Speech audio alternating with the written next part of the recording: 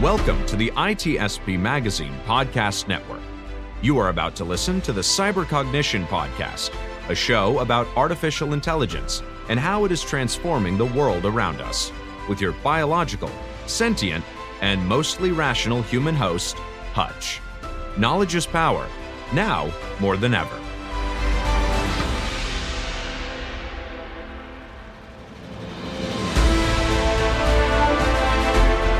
Hello and welcome everybody to another episode of the Cognition Podcast. As always, I'm one of our co-hosts, Hutch.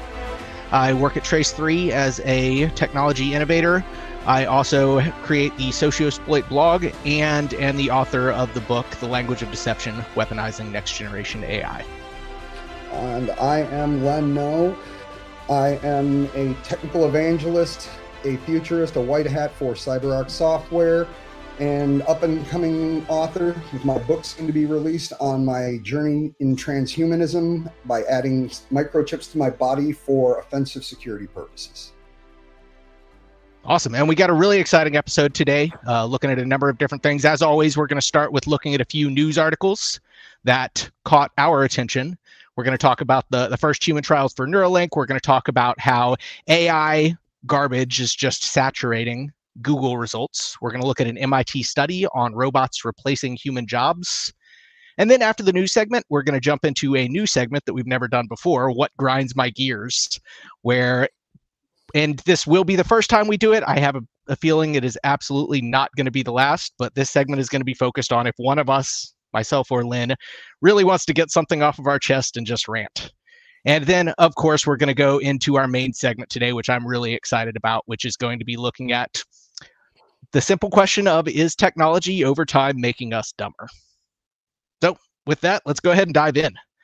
So, all right. So everybody out there at this point has obviously heard about Neuralink and their first human trial. You know, I'm going to give just a few moments on this because Hutch and I have actually had some conversations, and after, some things that I've told him, we're going to turn this probably into a future episode. But if you notice, one thing that it has caught my mind very quickly is they're making this seem like it's the very first time a microchip has ever gone into a human brain.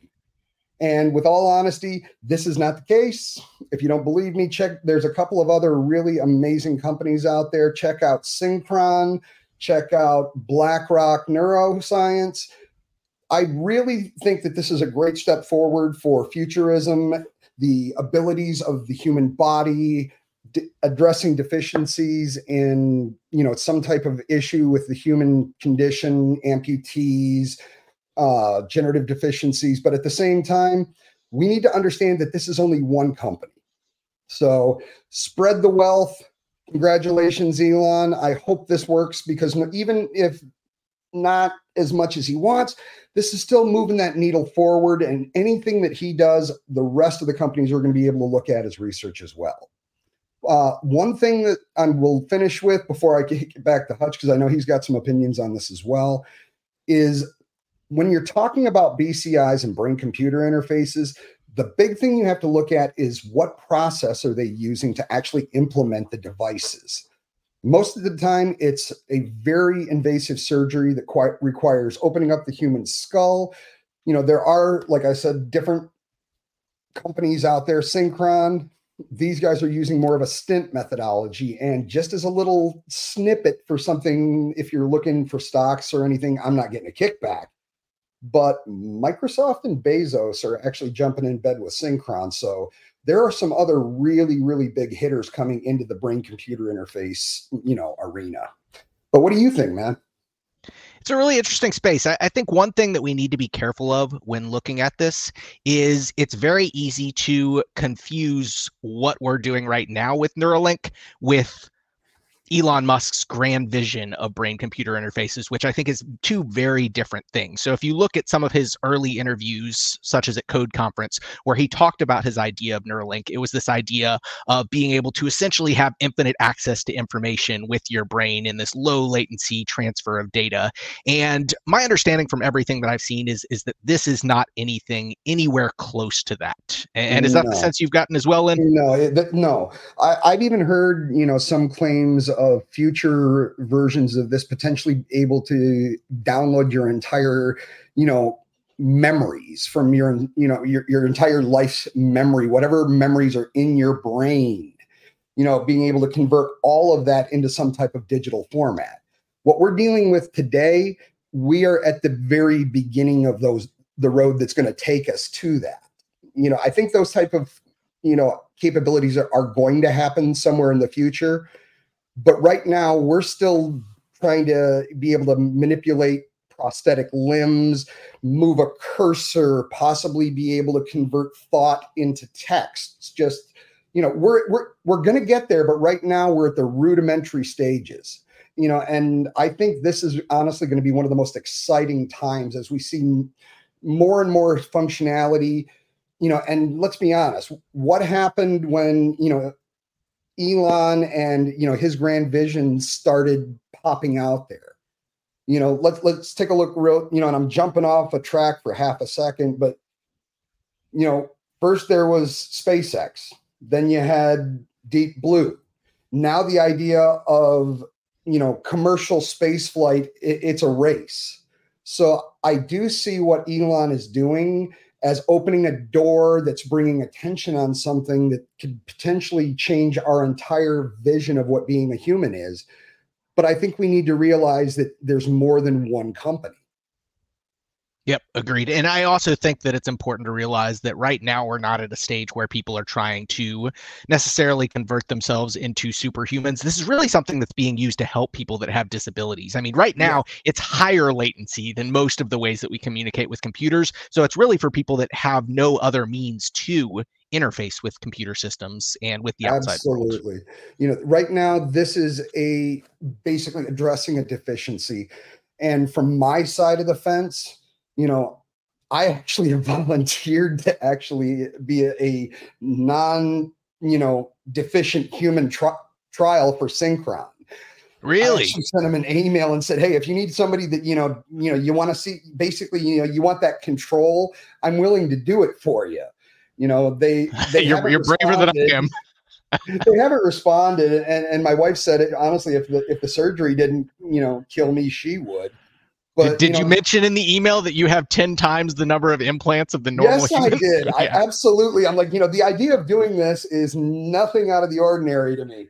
I would love to be the next, Dr. Kevin Warwick. And if you're not familiar with who he is, he was actually one of the very first people to ever do a brain-computer interface. And he was based out of London. It was amazing. He wrote a book on it. It's called iCyborg. Fascinating stuff. This guy was actually like the dude who wrote the book for, the road that I walked down as a transhuman. But yeah, I think that, keep in mind, this is not like you're not going to put this into your head and, you're going to be, instantly able to stand up and walk, or, you're not going to be able to just look at a computer and it's going to go, and now you're interfaced with it like, Shadowrun or something. It doesn't have access to all the internet's information. Yep. Yeah, you don't have like a second consciousness in your brain going, I know what you're trying to do, Hutch, and we can't allow it. This is for that, maybe that soldier that, suffered a wound, and lost a limb. And now maybe they'll be able to potentially have some kind of a prosthetic that they can actually have more ambulatory action with. And it's something that they could improve the quality and condition of their lives with. But right in terms of just upgrading, and wanting to become Johnny Mnemonic and have a hard drive in your head, and that stuff's probably going to happen, but we're still years away from it. And as much as this has been awesome, I could talk about this all day. We do need to keep going, but like I said, I think we should turn this into a full episode. But absolutely. Beyond that, next thing that you had mentioned was the AR garbage. And since you're the AI guy around here, why don't you take this one? So this was an interesting one that we saw a article in futurism.com that was talking about increasing concerns over the internet becoming just saturated with content on top of content that then backlinks to that content. So essentially becomes SEO or search engine optimized. And we're seeing people increasingly complain that traditional search engines like Google are becoming problematic because what they're trying to find, they can't find in all of the mess. And I think this really connects back to what we talked about in our previous episode. So for anybody that missed it, we did our previous episode on hallucinations and just the way that AI generation is significantly increasing the amount of noise out there compared to the signal, to where it's becoming harder and harder to find really what you're trying to locate in terms of information. And I think this is just one more example of that. So not a whole lot to say here. I think it's interesting. I think it validates some of what we were talking about on the previous episode. And so I wanted to call it out for that reason. Well, I only have one comment to that. And, and this is more just a general, philosophical question. And again, like you said, we went really deep into this last week, so I'm not going to spend too much time on it. But, are we at a point where the way things have been done just no longer works anymore? Is standard search engine optimization, is search engines even a viable solution looking forward with the way AI works? And, the antithesis of that question would be, how do we do this considering what we're seeing in terms of copyright, litigation going on currently against some of the LLMs and their use of copyrighted material? I think that there is still a place for search engines. Now, I don't know if search engines are the best way to approach that digging for information, but I do think that we have to have something there that allows us to sanity check what's coming out of these LLMs. And again, something we talked about significantly on our previous episode. Yeah, but to that point, what I originally said was, is standard search engine optimization no longer the way that we can do things? Maybe we just need to find a new methodology instead of what we've done in the past to rank sites. I agree. SEO is far too methodical, and it's far too easy for people to hack and exploit to bring stuff that they want up and manipulate and bring the content that they want up to the top. Yeah. So, I mean, I don't think either one of us have the answer to this question, but I love just throwing it out there. And if people have anything they'd like to, comment on this, please add to the comments, get into the conversation. We would love to hear what you have to think about that. Absolutely. So, good Lord, they're coming for our jobs, Hutch. Yep. So the MIT recently did a research study that was looking at not necessarily the likelihood, but at least how economically feasible it is and how economically beneficial it would be to offload or to replace certain human jobs with machines. And what they found in this study was that in the jobs that they looked at the moment, approximately 23% of those jobs would be cost efficient to actually automate and replace humans with. Now, I do think that this research study was a bit misleading, or maybe not the study itself, but at least some of the articles that were written about it, because a lot of the articles indicated that MIT is saying that the robots aren't coming for your job yet. The problem is, if you look at and actually dig into this study that MIT did, it was based on computer vision based jobs. So people that are actually looking at images, making determinations based on that, and seeing how cost efficient it would be to have computer vision systems replace them. And anybody that works in AI knows that the cost to build and the cost for inference and compute for computer vision systems is far higher than just text-based, communication-based systems. So what this research does not take into account is jobs that could be replaced by something like ChatGPT, where you just have language reasoning. And I think that a lot of those jobs likely would be much more cost efficient for replacement. So I think there's hope here that we still have some runway, and I think that we need to continue focusing on ways that society remains functional in the wake of what we know is going to be a significant disruption, assuming that, and that's the hard thing, is nobody really knows where the ceiling is. It's possible that we've now hit that point where we're going to start seeing diminishing returns on growing these systems. But if you follow the trend line, it tells us that we are in for some significant disruption. And I think that, and even this article says that the researchers at MIT believe that we have more runway, but these jobs are feasibly replaceable already. It's just not cost efficient yet. And we know cost of compute goes down. We know that these systems become more and more efficient. So I'm going to go with something a little bit more philosophical. You know, if you take a look back during the Industrial Revolution, you know, there comes those points in time where you can see some form of technology, you know, prop plane to jet engine, you know, steam engine to internal combustion. You know, there are those points in history where you can actually put a pin in the map and be like, this changed everything. And I feel like we are there with the LLMs, you know, and I'm not going to be as gloom and doom on this one because, you know, I'm sure when, you know, there were those other points that in history where I was just speaking of, I'm sure there were people that were like, oh my God, my skills and, you know, everything, you know, how am I going to survive? Right. You know, and the truth is, you know, we as humans, we're a very resilient species, but I'd like to build off of what you said as far as, you know, what MIT was referencing in terms of we've got roadmap. You know, yeah, we have roadmap.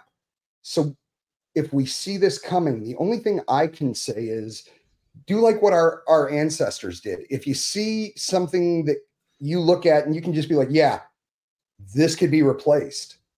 Start looking for what are those jobs that the AIs, the LLMs, what can't they replace? You know, what's going to be a job, you know, 15 years down the future, you know, that's still a viable way to survive. You know, and just like everybody else, it's a crapshoot. We don't know what's going to happen. But if you know what you're going to be doing is definitely not going to be there, you know, use that runway. I mean, how many times, you know, we heard of those stories where, you know, oh, the hurricane's coming. We live in Texas. You know, hurricane's coming. I'll wait and see if the forecast changes, right? Yeah, we got time. It'll change course. Hurricane's coming. We got time. It'll change course. Evacuate now. Shoot, we're stuck in the traffic jam. Yep. That's exactly what happens. So I agree with you 100%. But look to the future, right? Yep. Have a game plan. If you see the writing on the wall, you know, it's your own fault if you choose not to read it. But I am going to take that as a great segue to introduce our next session. So, you know, Hutch, you know, alluded to this in the intro. And the truth is, if you don't, for those of you that this may be your first time hearing from either him or I, we are usually very calm and very, very subdued people. You know, we don't like to get loud. We don't like to really express our opinions about things, you know, but there are those times where there are those issues that, you know, we just can't just keep to ourselves. So considering this is, you know, our platform to give our opinions on things, we both agreed that this should be a place where we can actually have a soapbox for a few minutes, you know, and when we do this, these opinions are those of the individual talking, but I agree. Hutch, why don't you tell us what's grinding your gears today? All right. So really, this has been bubbling up since last week. There was a situation in the wake of the Kansas City Chiefs making it through the playoffs and into the Super Bowl. There suddenly was a number of people on Twitter who decided that it would be a good idea to create generative adult, essentially pornographic images of Taylor Swift. And let me start by saying, and I know this is going to come as a shocker, that what I'm ranting about here is not coming to the defense of Taylor Swift. I should also say that I think that what happened here was terrible and it should never happen to anyone. I do interrupt for one section here, Hutch, and feel free to do this when it's my rant, especially if it validates clarification. Are you a Swiftie? I am not a Swiftie. Okay. But so really what I was upset about this and why I was so irritated was the fact that this same exact thing happened about 3 months ago in November. You had a number of kids at a New Jersey high school that were actually circulating generated adult images of essentially other children at that school, and we're circulating that around. And what was so frustrating to me is that our society has our priorities so backwards that the amount of media attention that came out of this happening to Taylor Swift was exponentially more than what happened to, again, these children that it was happening to. And I think, for one, my first source of frustration is the fact that this became such a big deal just because of the spotlight that somebody has on them in general. The second reason that I found this extremely infuriating is, once again, this happened 3 months ago. How have we not done something about this yet? I mean, we've got laws against revenge pornography. We've got laws against child pornography. We've got laws against extortion by using explicit adult material. All of that is very closely related to this. It doesn't matter what side of the aisle you're on. It doesn't matter if you're Republican, if you're Democrat, conservative, liberal. I don't care. Anybody should be able to see the clear harm that this is causing. So I think the other thing that we need to start thinking about is we are seeing innovation, we are seeing technology moving faster and faster. And on the other side of things, we are seeing our government move slower and slower as it becomes more polarized. And we are going to have to figure out a situation where we can improve the speed of our regulation and legislation so that it can adequately address the very, very rapidly changing landscape of technology. So with that, I will discontinue my rant. That is what's grinding my gears today. I can't let you do that, dude. There's a few things that we definitely need to put in there. And that is, I agree. Number one, I agree with every single thing you said. And 2 points to add to that. This just happened not too long ago with Gayle King and Tom Hanks. And even before that, during the lockdown, if you remember, there was the big scandal with Bruce Willis, where the Russian telecom company and the deepfake company DeepCake had come out and said that Bruce Willis had actually sold his digital likeness and they were going to be producing a new Die Hard movie. But the one thing that I did want to say is, if you or someone that you know falls victim to one of these AI sextortion types of situations, do not be afraid to reach out to the authorities. If your local police don't want to do something, reach out to the FBI, because the internet is considered technically, it can be crossing borders, it can be crossing international borders, but there is help out there. And that is the one thing that I wanted to stress at the end of this.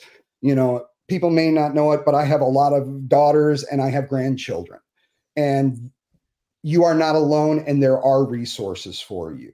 So don't think that if this happens to you or someone that you love, that there's no help and you're basically doomed. There are people. So with that, I think it might be about that time, man.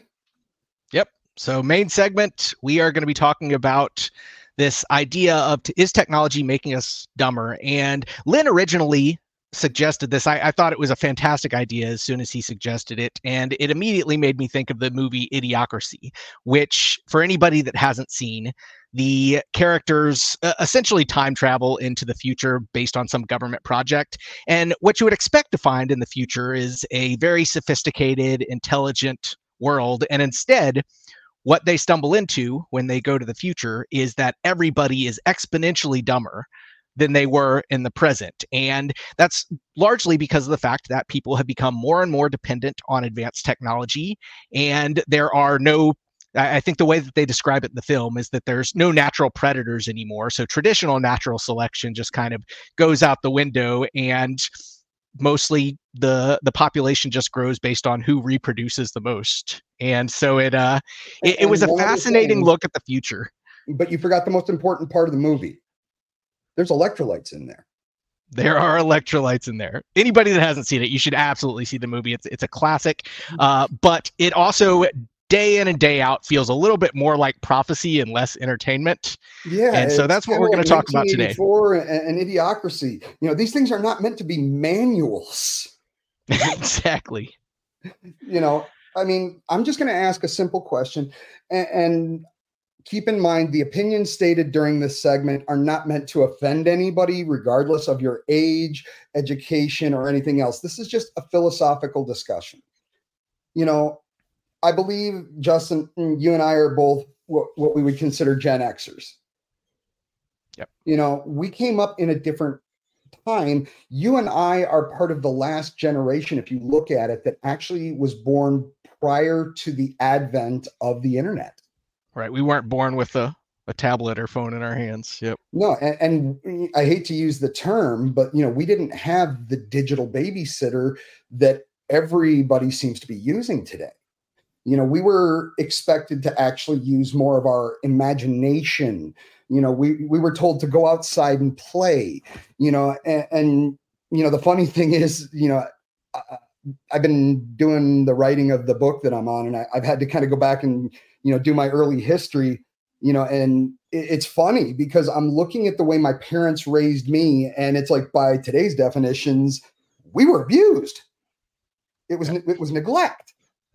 We weren't getting beat or anything, but, I don't know about you. When I grew up, the standard phrase was, you get up, especially on summer vacation, 10, 11 o'clock. Mom, I'm going to play with my friends. When are you going to be home? Come home before the street lights come on.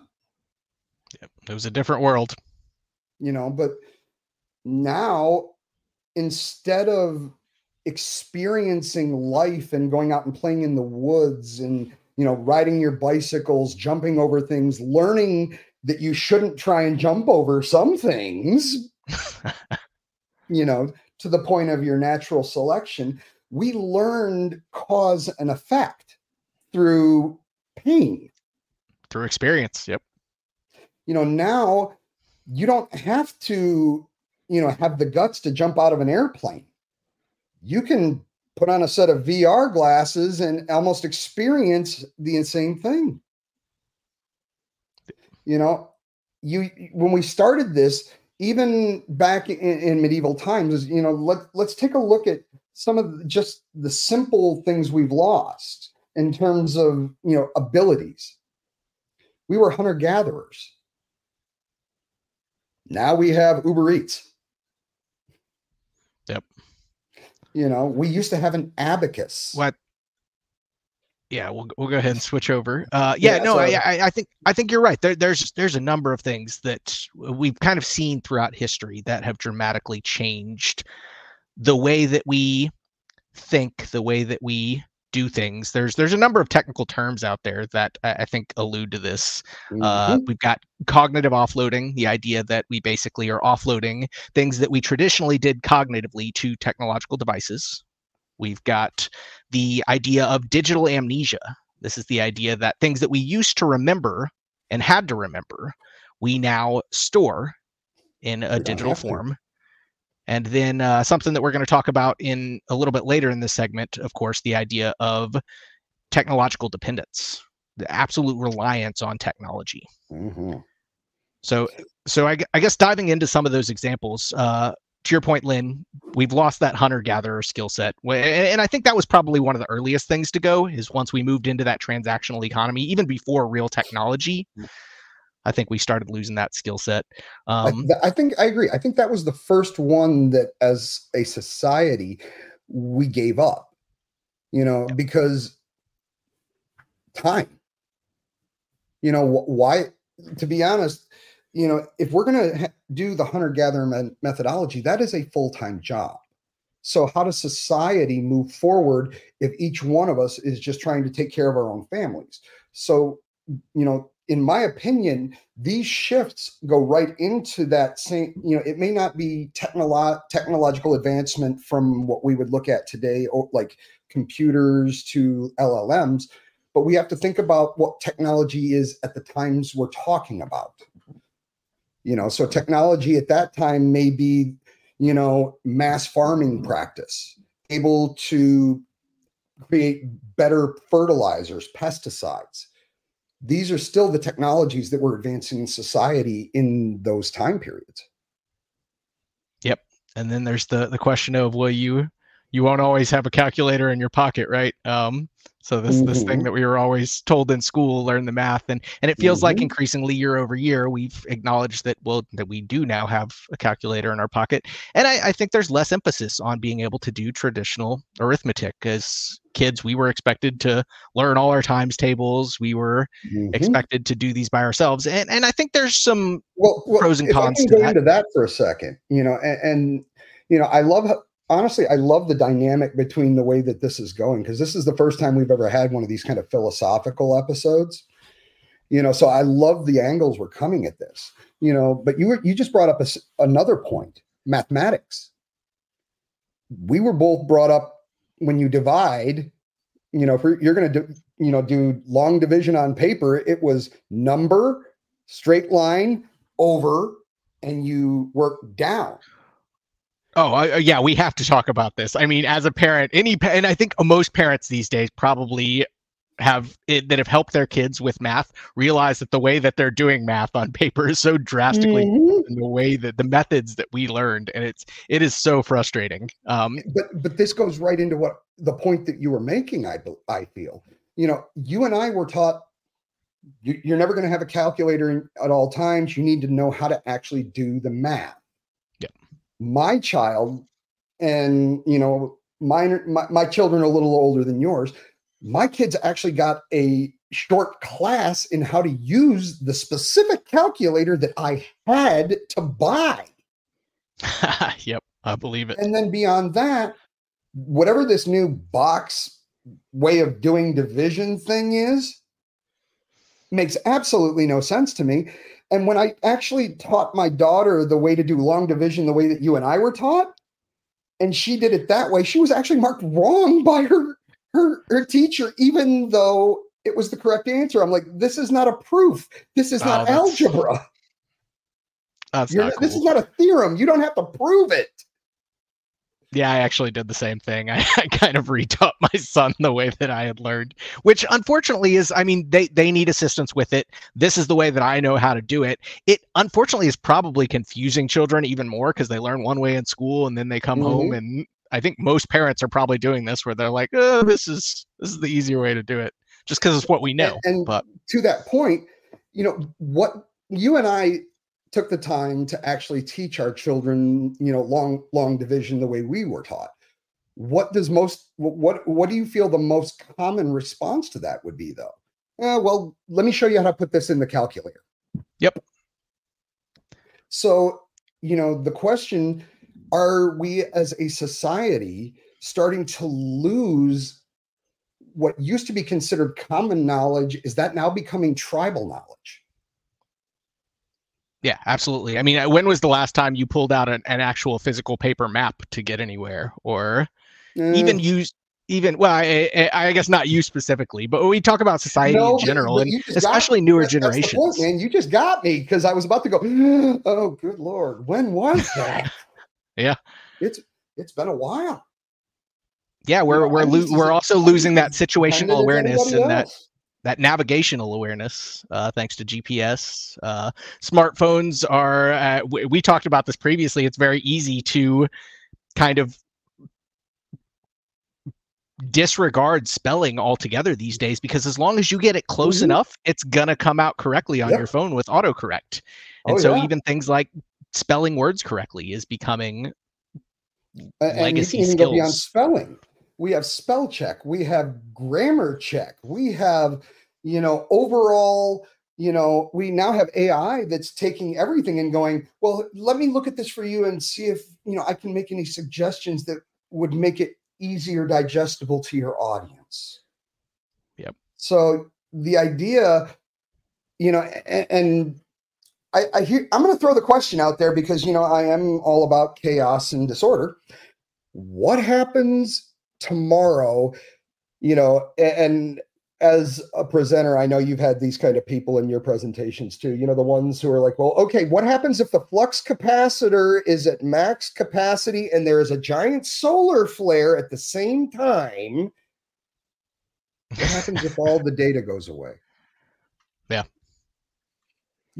And I know this is a unique case, but for anybody that thinks that, you can't turn the internet off, I believe it was last year or the year that before, and we're not going into the political unrest behind it, but correct me if I'm wrong, Hutch, but didn't Russia disconnect themselves from the internet backbone as a trial sometime within the last 2 years just to make sure that they could? If they did, I'm not aware of it, but that's not to say it's not possible. And I mean, I think there are definitely some possible feasible scenarios where we could end up in a situation where we have the rug pulled out from under us and we no longer have access to those technologies. That would be fascinating if that did happen. So I'm definitely going to look into this more, because that is why. Yeah. Okay. Yeah. This happened back in March of 2022. Wow. I remember talk about a great way to see the entire society go into chaos really fast. Because I think that's exactly what we're talking about here, right? Is that if we lose the things that we rely on, our ability to function just goes out the window. Absolutely. I mean, and I implore anybody that's listening to this right now, be absolutely dead honest with yourself for 2 seconds. Close your eyes and just ask yourself this question. Would I be able to function if I had no internet, no electricity, my cell phone didn't work? How many people even have a landline anymore?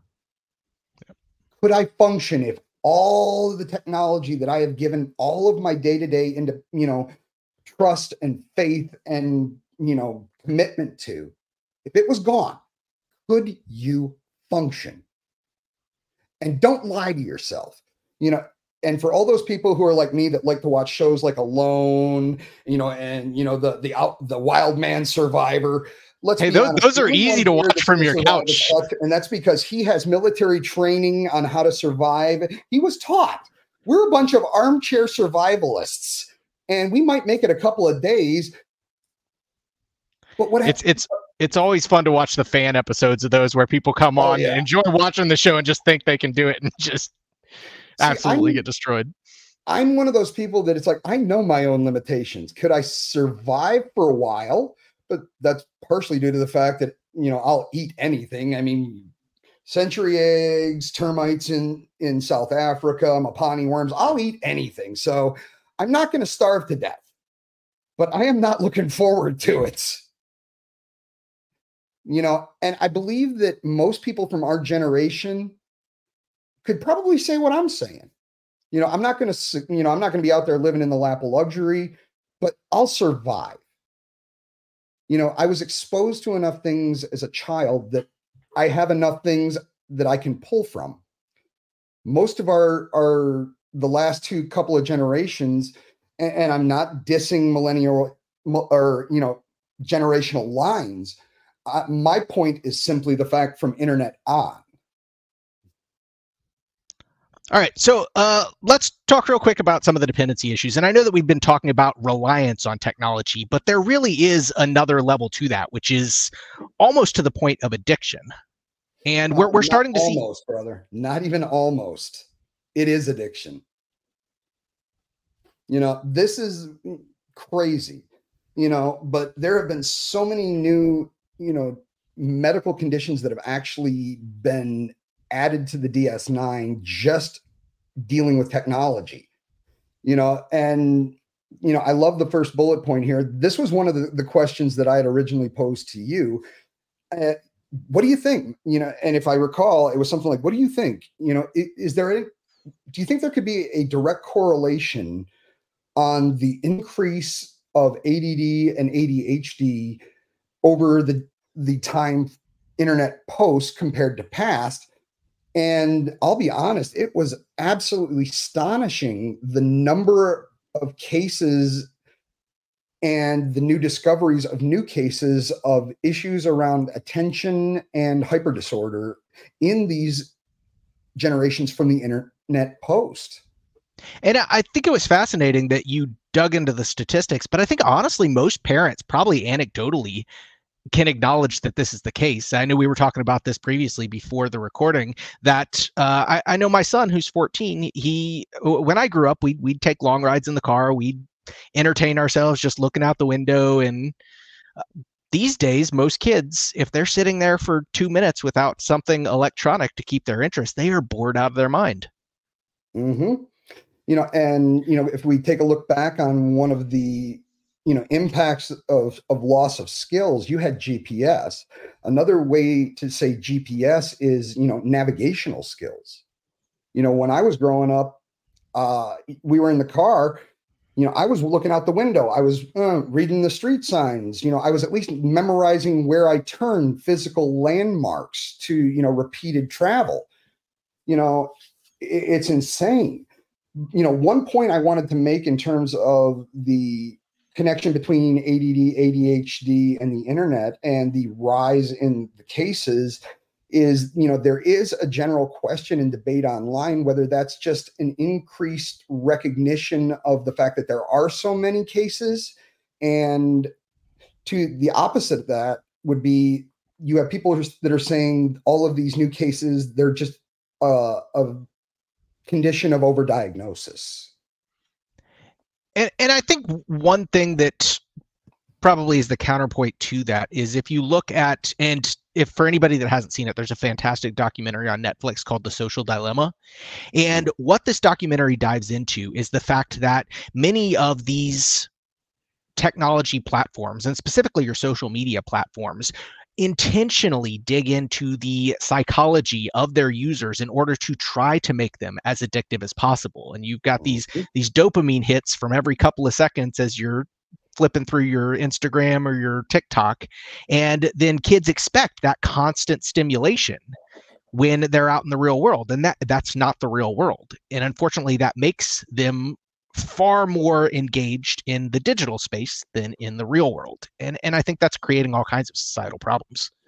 Oh, absolutely. And I'm going to come back to some of the points you made as far as the social media and the social effects. But, since we're just basically touching on the concepts of the addiction portion of this, I do have some statistics that I wanted to throw out there. Currently, 85% of anyone with a cell phone says that they would not be willing to go one day, 24 hours offline. And to that point, I don't know if you guys believe me or not, but we'll put this down in the notes. But there's actually a contest out there that is actually being put on by, I believe it's futurism.com. And if they're actually giving away $10,000 if you can actually give up your cell phone for a month. We'll put the link to this down in the notes. So if you do decide to take this challenge, please be sure to catch up on the episodes that you missed once you get back to us in a month, if you can make it a month. But that's insane. The idea of even going offline now has become a contest. 26% of car accidents in the United States right now involve some type of cell phone, whether you're on your phone, screwing with your phone, trying to change your navigation. 26% of every accident in the United States has some cell phone inclusion. This one actually made me very self-conscious and has actually caused me to start checking my own behavior. But the average person checks their cell phone 96 times a day. 96. Nuts. And this last one, the average internet user is online 43% of their waking life. Wow. Almost half of your life. And a good percentage of your life is spent sleeping. So half of the rest of it. Well, I mean, half of in total. The half, almost half. Maybe 20%. Maybe 20% is in the real world. Yeah. And that to me is absolutely insane. Yeah. The amount, some of the actual effects of technology addiction, the withdrawal symptoms are almost as bad as opioids. And here's the catch to that before, we move into the interpersonal and the social health. We have engineered our society to where most of the functions that we require we've made them impossible to do without technology. So our interaction with our governments, I got a summons for jury duty the other day, and anybody that knows me will get a kick out of this. It was one of those little, 3x5 cards, and they were like, scan this QR code for your jury summons. That ain't happening. But, now even your obligations to your civil obligations are now tied to technology. I had to call, and they gave me the URL I had to do. But in order to register for my jury selection or my jury duty, I had to go through a technological form. So we are built our society around something that is actually causing us physical damage, and we can't get away from it.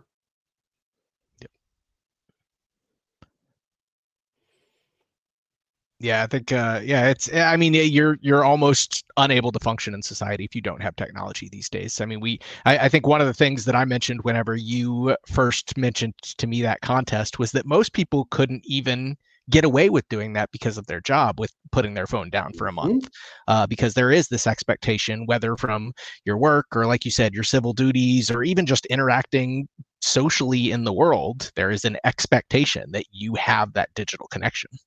I'll take it one step farther. I mean, I'm assuming at some point in your life you've read the 2600. They still have on the back spotted a cell phone or spotted a payphone. We don't have the ability, even like we used to just walk up to a phone on the street and put 25 cents in and make a phone call. We've even removed pretty much the ability to communicate without your own independent digital media, without the device that you're attached to, which is, in my opinion, almost as symbiotic as a pacemaker at this point, or some type of embedded electronics. It's a psychological addiction as much as it is a physical. Yep. And I think that we're starting to see those impacts. I think this is a great way into the question of that interpersonal and those social health issues. One of the things that I've found fascinating is that I recently saw some metrics that said that most younger generation teens and early college students, the numbers of those students that are sexually active or engaged in a relationship has just plummeted.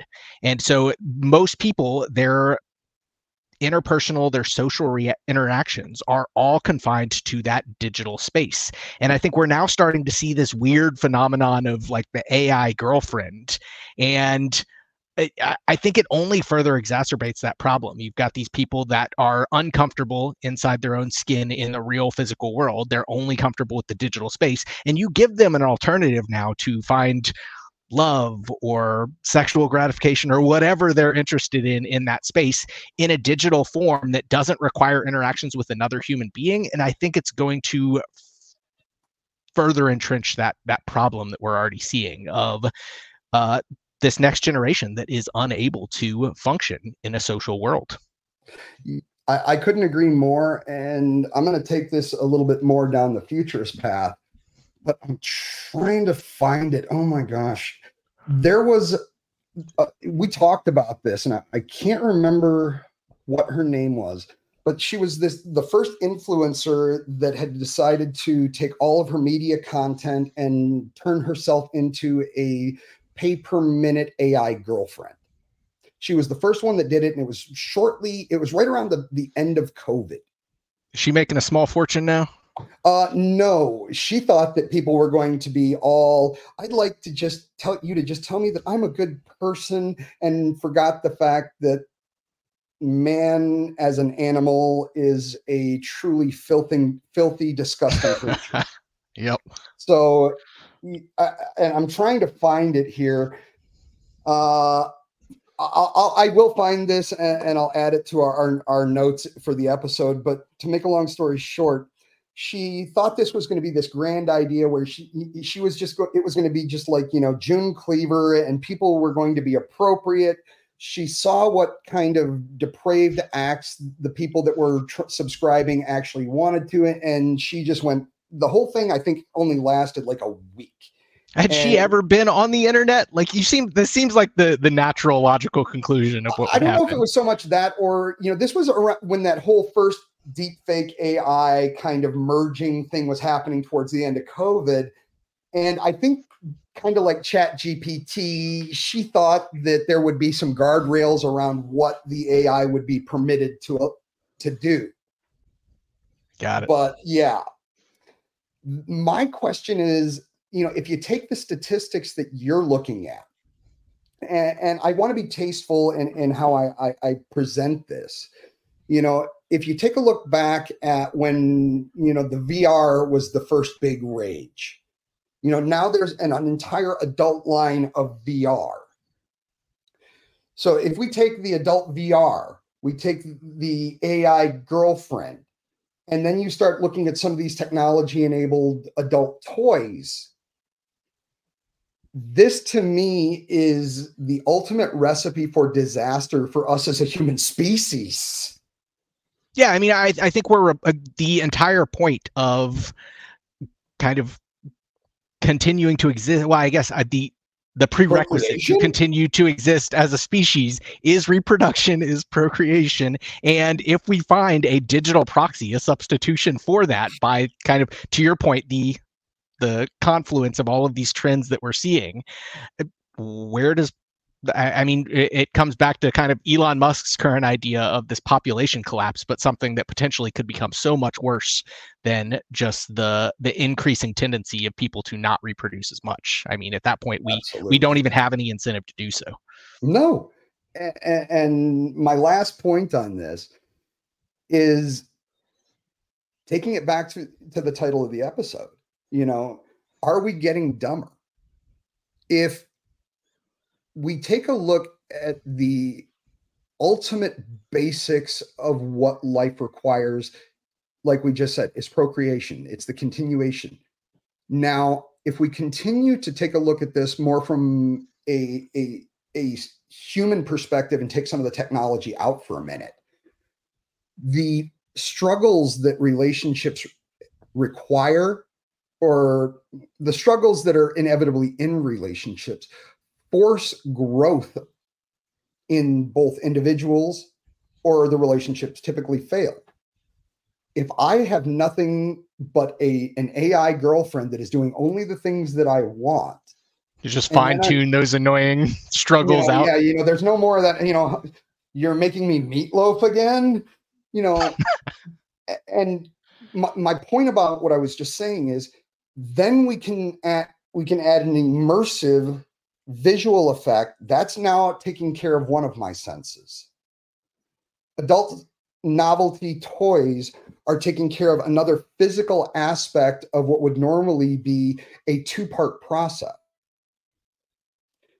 What happens when, and we've seen, to your point earlier, even the ability to communicate in text has degraded to where we have abbreviated languages and created new sub-languages for text.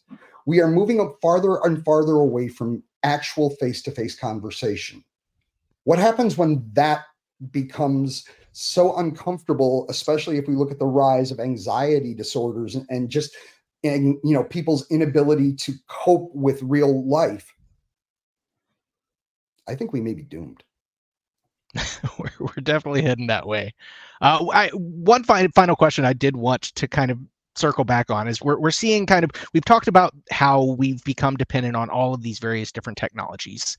And obviously the new big emerging thing is large language models and extremely capable artificial intelligence. And I think we have to ask ourselves, is this different than what we've seen before? Because all of these different technologies that we've looked at previously, whether we're talking about the calculator or GPS, a lot of it just kind of allowed us to offload memory type tasks. But we weren't offloading our actual thinking process. And what this new technology was still with us. It was just taking care. I know Hutch has a phone number. Do I need to remember all 9 digits of that? No, I'll put that over there in a file. But I still have to know when I want to call him, the purposes. There's cognition behind it. Yep. What you're talking about is some completely off the reservation stuff. Yeah, when you say we're doomed, this is kind of where my brain goes to, is we already see the significant consequences of technological dependency prior to the technology thinking for us. And I'm genuinely concerned when I look at, I look at high school students now and college students as well. ChatGPT is writing everybody's homework. Mm-hmm. The academic industry is not figuring out good ways to incorporate this new capability to still be intellectually stimulating. So people are just checking out. I have to interrupt there. I heard an article the other day, and it actually made me think of you 100%. And to that point, this teacher decided, rather than fighting ChatGPT, they decided your job as the student is to provide me the prompt, and then you will give your report based on the prompt. So we have basically turned education into nonstop Jeopardy. Remember to phrase your questions or your answers in the form of a question. Yep. It's school becomes prompt engineering, right? Yeah. And so you got to wonder. You got me riled up on that last one there.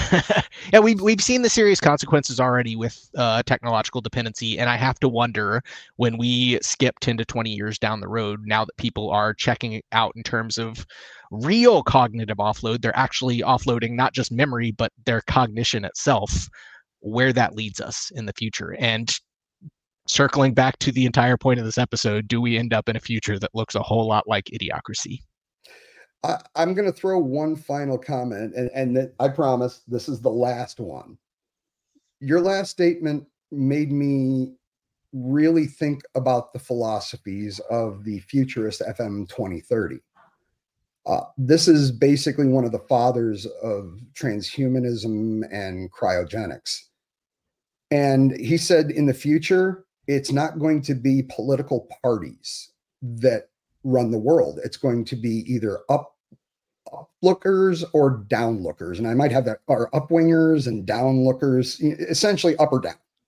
And the point behind his philosophy was the people that will survive will be the ones who adopt and embrace technology, and the ones that would fail would be the ones that look down to the earth in the old ways.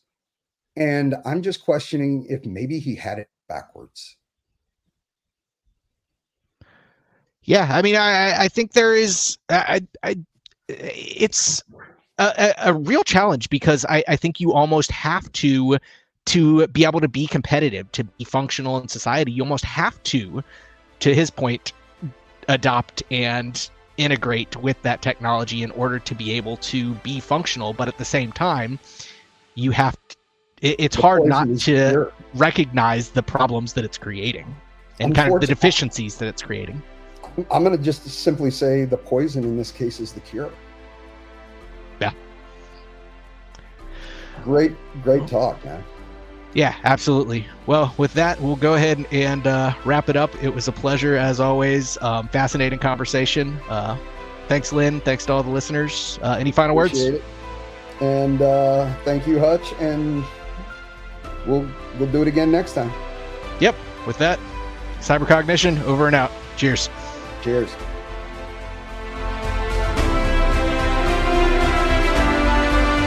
We hope you enjoyed this episode of the Cybercognition Podcast with Hutch, part of the ITSP Magazine Podcast Network.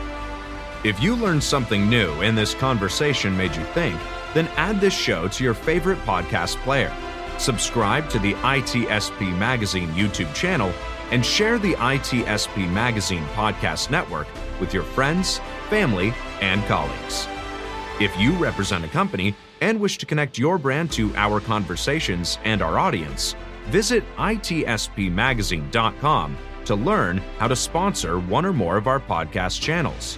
We hope you will come back for more stories and follow us on our journey.